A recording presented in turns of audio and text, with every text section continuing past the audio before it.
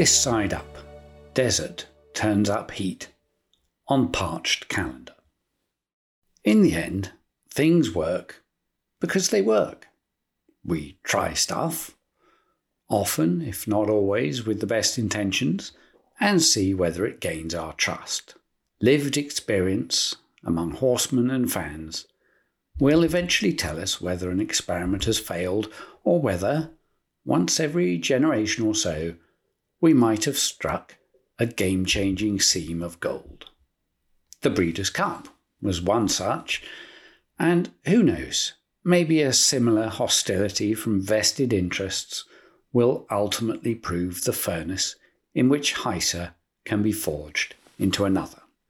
That may seem a long way off from both sides of the fence, but someday we'll look back and know whether or not this was a moment when enough people, recognizing the steepening gradient of viability, began to embrace the kind of duties that must accompany the privileges of a life with thoroughbreds in 2022. Both in terms of the cost of doing something and the risk in doing nothing, the stakes are pretty enormous. In this era of bitter polemics, it's unsurprising that people are harnessing broader ideologies to their respective positions. As a result, however, there's a tendency to become so consumed by means that we lose sight of the ends. Things work because they work, not because they are assembled by federal factories or state artisans. One good example is the piecemeal evolution over the years of the racing calendar. In my homeland of England, what has come to feel like a sacrosanct cycle actually obeys the social routine of Victorian aristocracy. Royal Ascot dovetailed with the London season of debutantes' balls. The imminent garden party of Goodwood is followed just down the road by the Cowes sailing regatta, while the Ebor and St Leger meetings at York and Doncaster were cited conveniently for grouse shoots on the northern moors. In the same way, Saratoga only became the most addictive ritual it is today because the capitalist barons had found sanctuary at an upstate spa from the broiling city summer. These have become cherished staging posts in our sporting year by achieving an organic connection not just with us, but also with each other. In its understated way, for instance, you could say that last weekend's Grade 3 Ohio Derby embarked us on the second half of the sophomore campaign. Regrouping classic protagonists like Zandon and latecomers like Jack Christopher will soon be converging along such roads as the one leading through the Grade 2 Jim Dandy and Grade 1 Travers.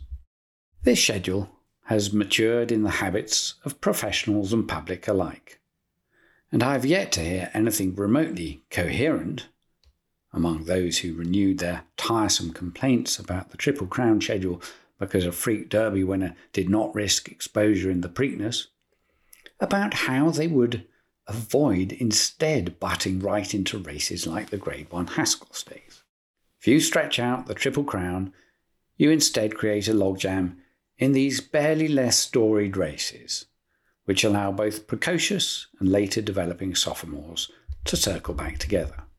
And actually, what we see this weekend shows us what happens when you start pulling at the ball of wool, because two of the biggest names around, both sons of Intermischief, resume Saturday after a prolonged absence occasioned by pursuit of the winter riches nowadays available in faraway deserts. His disappointing performance in the Saudi Cup leaves Mandaloun still in the curious position of having two Grade 1 wins on his resume without ever passing the post first in a Grade 1 race. It has also required him to take a long break before the Grade 2 Stephen Foster Stakes, a likely stepping stone to the Grade 1 Whitney, in which race he might well encounter Life is Good, who has similarly been stuck in the workshop since his derailment in the Dubai World Cup, and now resurfaces in the Grade 2 John A. Nehrud Stakes. Now, Nobody could sensibly object to the growth of international racing, a transparent boon to our sport. But the people putting up these huge prizes halfway around the world, in what always used to be a period of rest and recuperation for elite American horses, plainly have an agenda of their own. And we've seen the dismal consequences for some of those venerable spring races in California in particular. Everybody is perfectly within their rights to go after all that eye-watering desert bounty. But let's not lose sight of the connection between the welfare protocols at Santa Anita, which we celebrated last week, and the competence of the breed to service the programme. Because we will not be meeting the standards we inherited from our predecessors if modern champions are either campaigned like Flightline, who is being widely credited with greatness after racing for an aggregate 5 minutes and 12 seconds, or disappear to the desert in the winter, then needing months to recover before tentatively contesting only a couple of races before the Breeders' Cup. And that's if they recover at all. Arrogate, for instance, plainly reached the bottom of the barrel in Dubai. Arguably, all those dirhams caused Life is Good to overreach in terms of his stamina potential earlier than would have been the case had he stayed at home for a campaign that reserved that test for the Breeders' Cup. One way or another, a single performance in Dubai has prompted a pretty abrupt relegation by most observers below Flightline.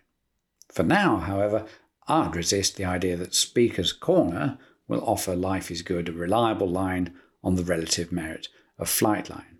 For Speaker's Corners to be rolling up his sleeves again just 3 weeks after meeting that horse in the Grade 1 Met Mile suggests that he can't possibly have left everything out on the track that day. 2 races in 3 weeks?